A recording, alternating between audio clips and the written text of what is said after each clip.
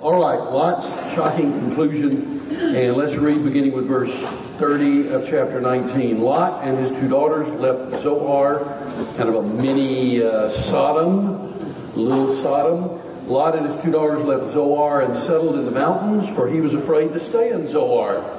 He and his two daughters lived in a cave, and one day the older daughter said to the younger, "Our father is old, and there's no man around here to give us children, as is the custom all over the earth.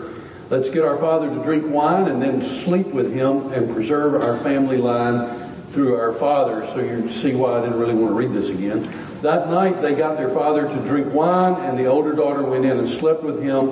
He was not aware of it when she lay down or when she got up. The next day the older daughter said to the younger, "Last night I slept with my father. Let's get him to drink wine again tonight, and you go in and sleep with him so we can preserve our family line through our father." So they got their father to drink wine that night also, and the younger daughter went in and slept with him. And again, he was not aware of it when she lay down or when she got up. So both of Lot's daughters became pregnant by their father. The oldest daughter had a son, and she named him Moab. He is the father of the Moabites of today. And the younger daughter also had a son, and she named him Ben-Ami, which is the father of the Ammonites of today. It is possible to be distressed by the world while hanging on to it for dear life. And I think that's what we find with Lot. He was distressed, the scripture tells us. He was distressed by the behavior of the Sodomites, and it bothered him greatly, wore him down spiritually. And yet at the same time, we find Lot seemingly hanging on to the world for dear life. That was Lot. He was revolted by Sodom, but he had Sodom in his soul. And as we've observed before, I think the greatest effect was not as much on Lot as it was on his wife, his daughters, and the two men who would have been his son-in-laws had they lived. So we follow the descent of Lot from living with Abraham to choosing the lush land for himself in what certainly was an obviously selfish move, to moving near Sodom, to moving into Sodom, to becoming a leading citizen of Sodom. And that's the descent that we followed as we've followed Genesis in regard to Lot. He is seen as impotent before the sin of the men of Sodom.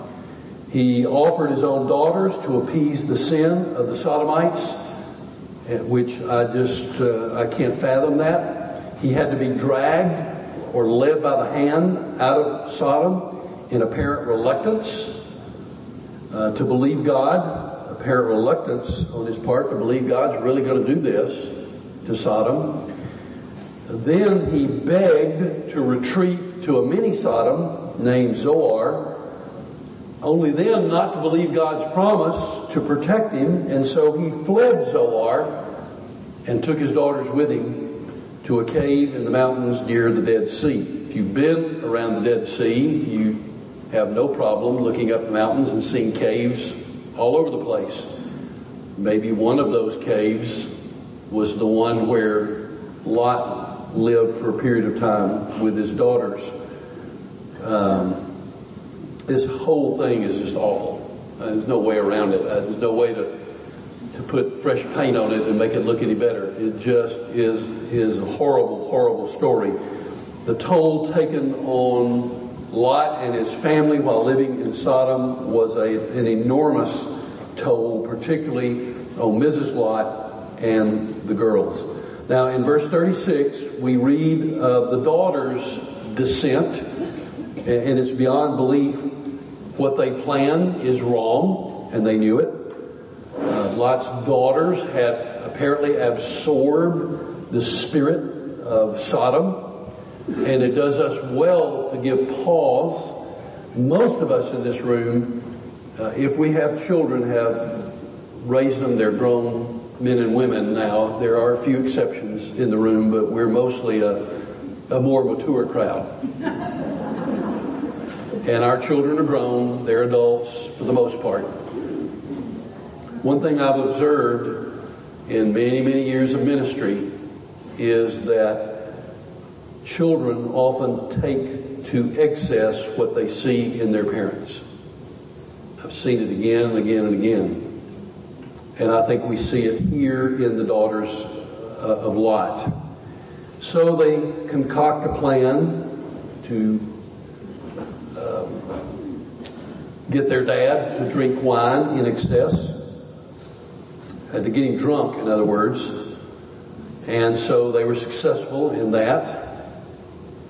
And Lot had sexual relations with his oldest daughter, and then the next night with his youngest daughter, apparently not realizing what he's doing, according to the scripture. Now, maybe some of you in your former life can remember being drunk, and maybe you would say, yes, it was so bad that I don't remember, I didn't know what I was doing, didn't remember what I was doing.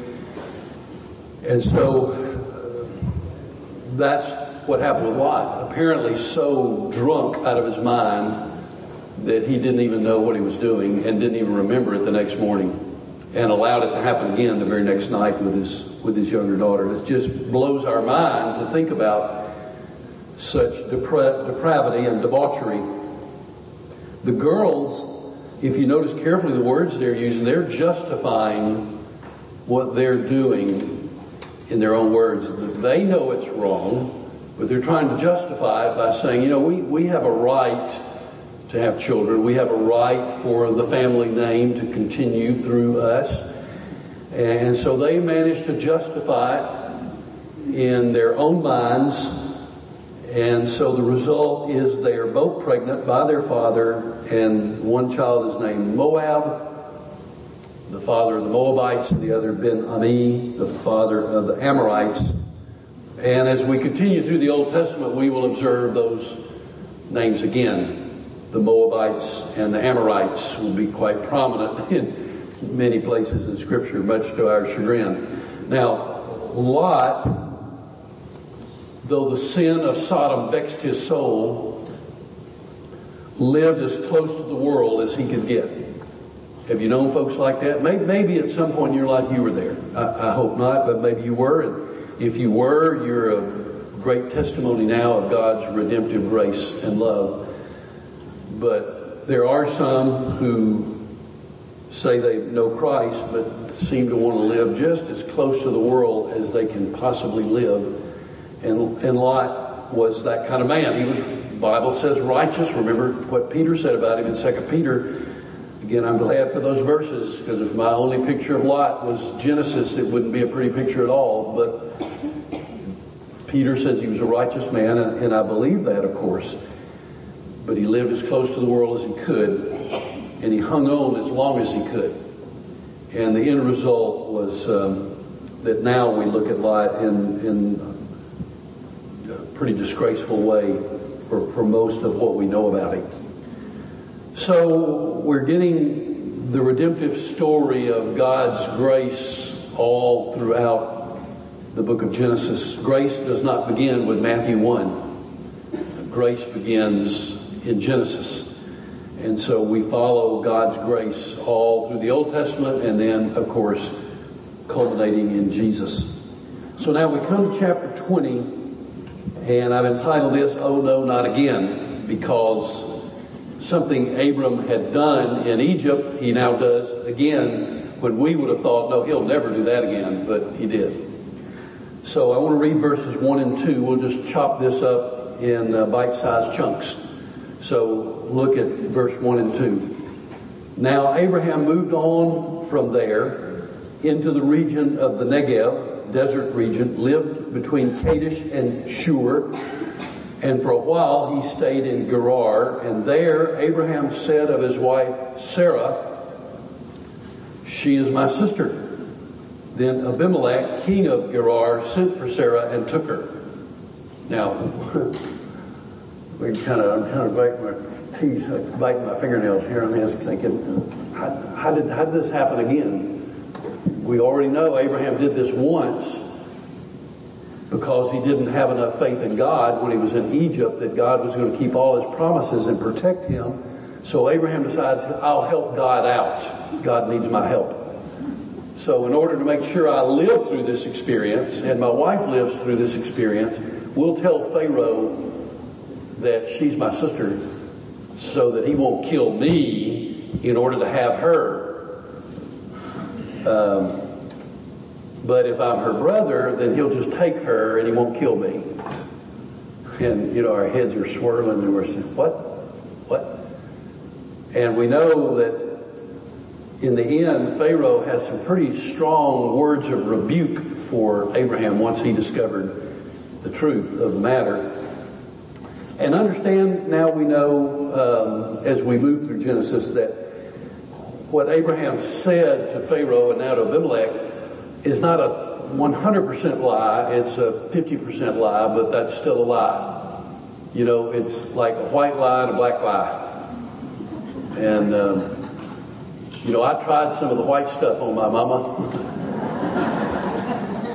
And it did not appease her at all for me to say, well, it's just a white lie. That doesn't work. So Abraham is not telling the whole truth when he shares with Abimelech, this is my sister. But again, the same thing. I need to help God out. It's apparent lack of faith.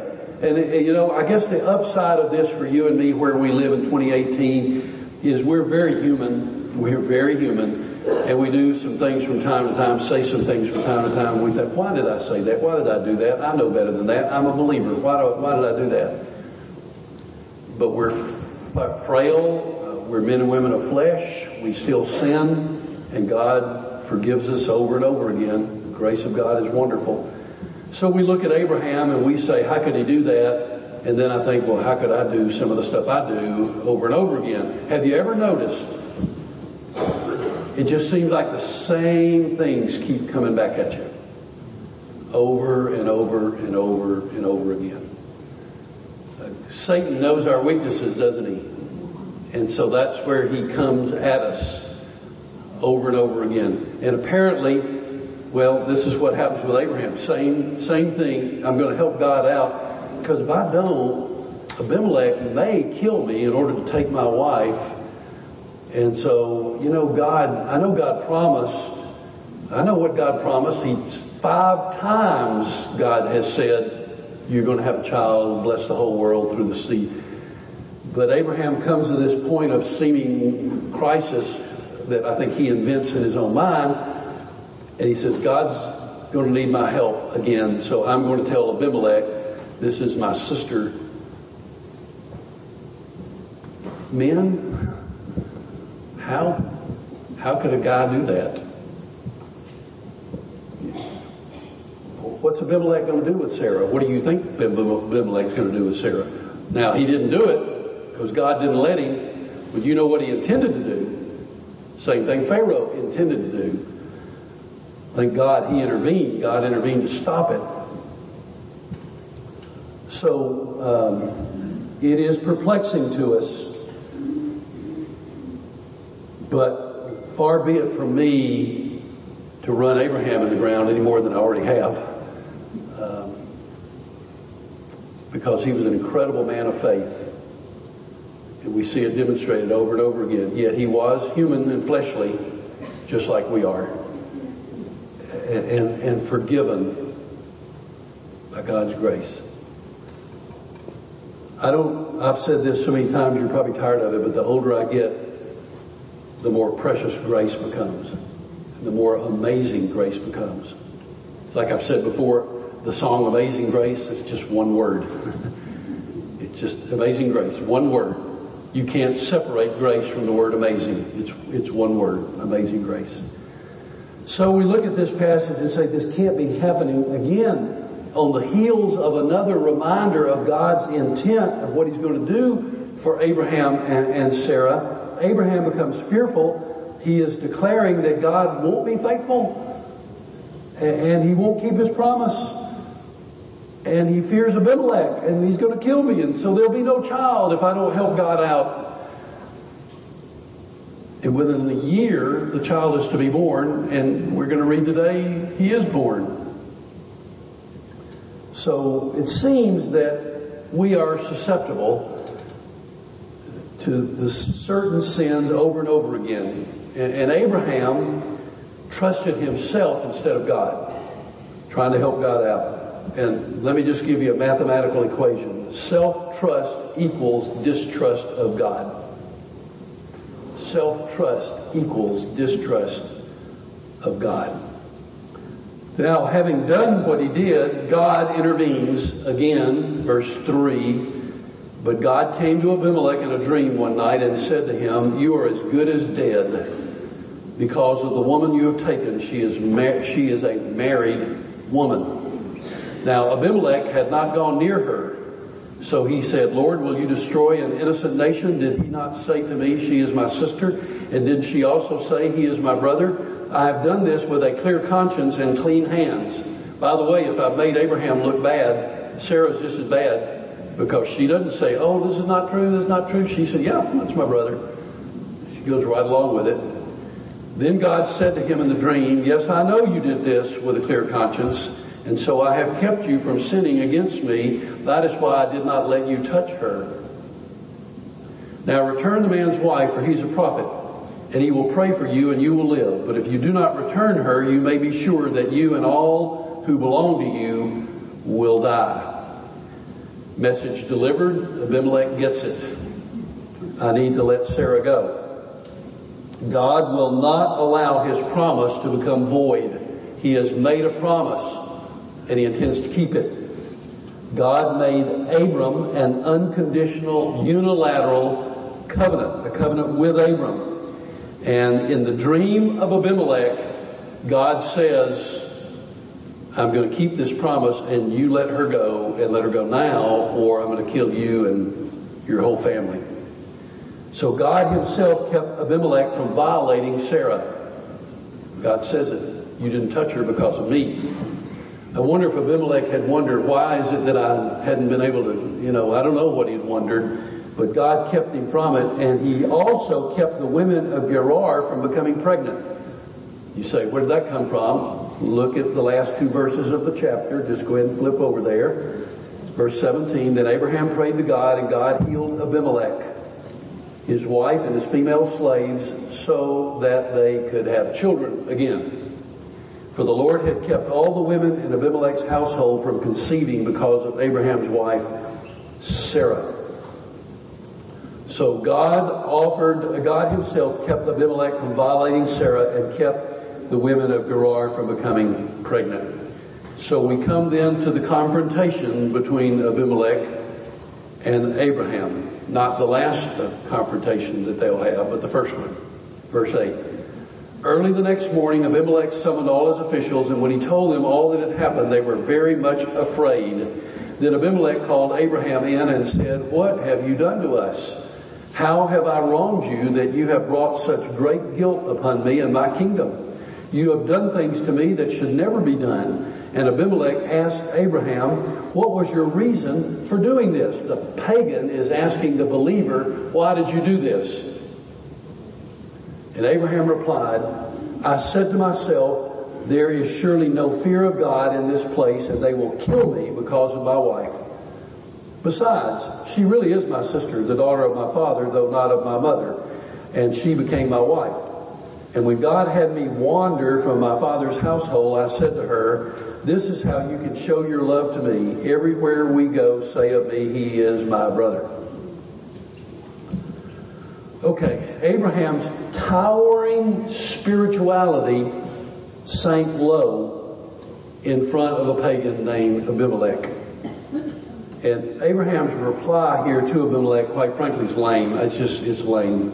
There's no justification. It's a lame reply that shows lack of faith in God. And the folly of Abraham is met with amazing grace. God is so gracious in his dealings with Abraham. Abraham pulled Sarah down with him. They both needed an experience of God's grace, and they received it. Now, here's just a reminder. I know there's nobody in this room who would think of doing what what we read that he did. But remember this. Guard your walk, and don't let your witness be ruined.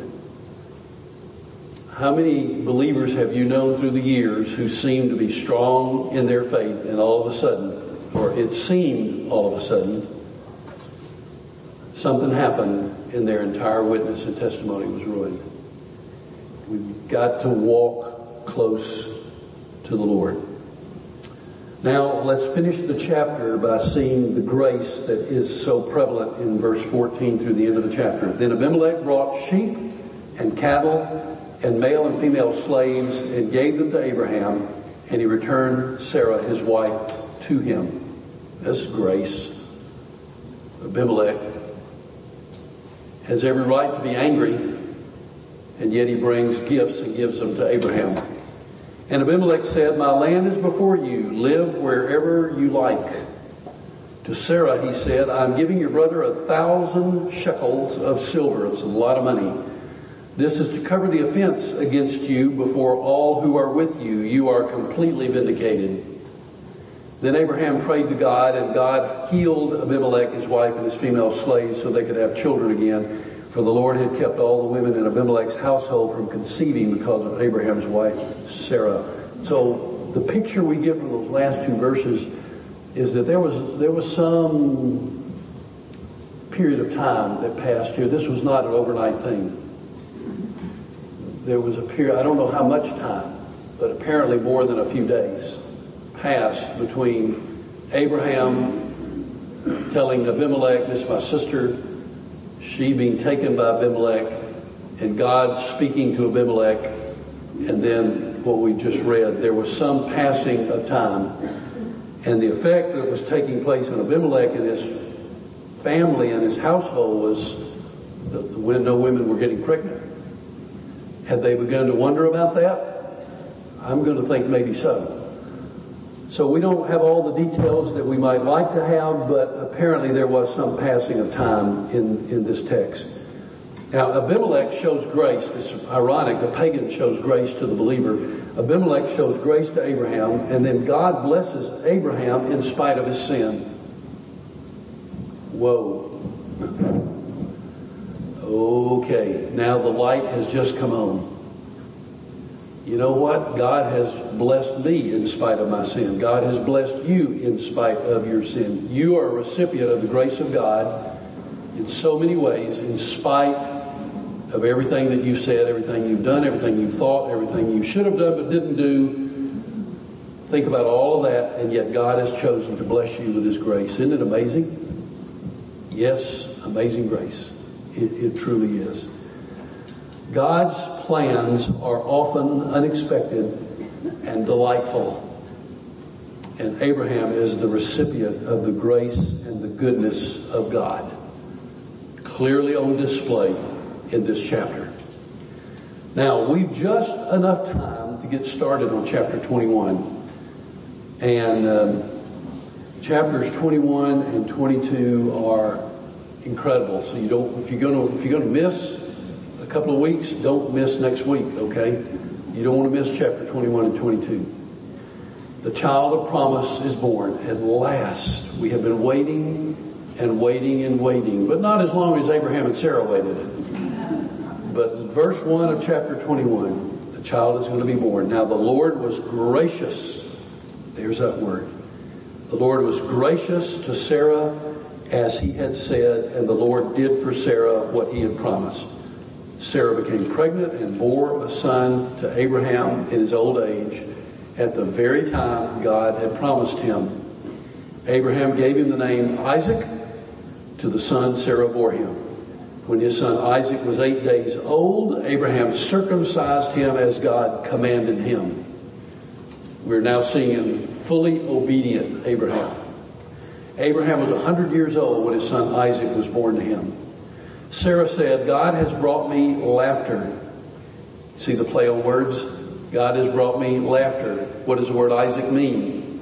Laughter. God has brought me laughter, and everyone who hears about this will laugh with me. Yeah. A 90-year-old woman having a baby, 100-year-old man is the father. God is good. And she added, "Who would have said to Abraham that Sarah would nurse children?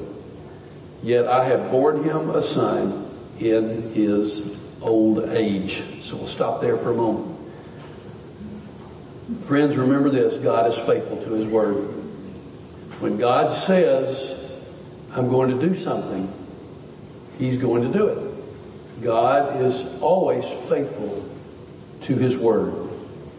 In verse 1, it says, as he had said and what he had promised. And then in verse 2, God had promised him. 3 reminders in 2 verses that God had made a promise, and God is now keeping the promise. Sarah's 90, Abraham's 100. God is true to his word. So listen to these verses from the New Testament. Matthew 5:18. For truly I tell you, Jesus said, until heaven and earth disappear, not the smallest letter, not the least stroke of a pen, will by any means disappear from the law until everything is accomplished.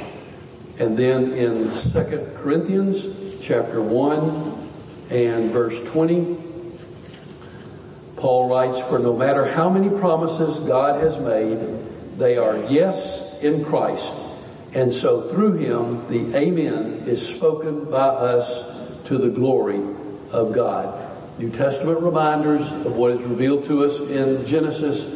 God always keeps his word. Therefore, we can trust every syllable of God's word. Every bit of it.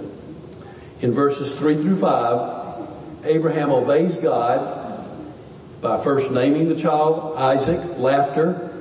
Then he obeys God by circumcising the baby on the 8th day of his life. Verses 6 and 7 are almost like a song. Don't doubt or give up on the promises of God. Can you see it there? It almost sounds like a song. God has brought me laughter, and everyone who hears. I don't know how it sounded. It's almost like Sarah singing for joy. And who would have done this except God himself? Now, we're going to come next week and find out what happens to Ishmael and his mother Hagar. And there's a reason why they are sent away.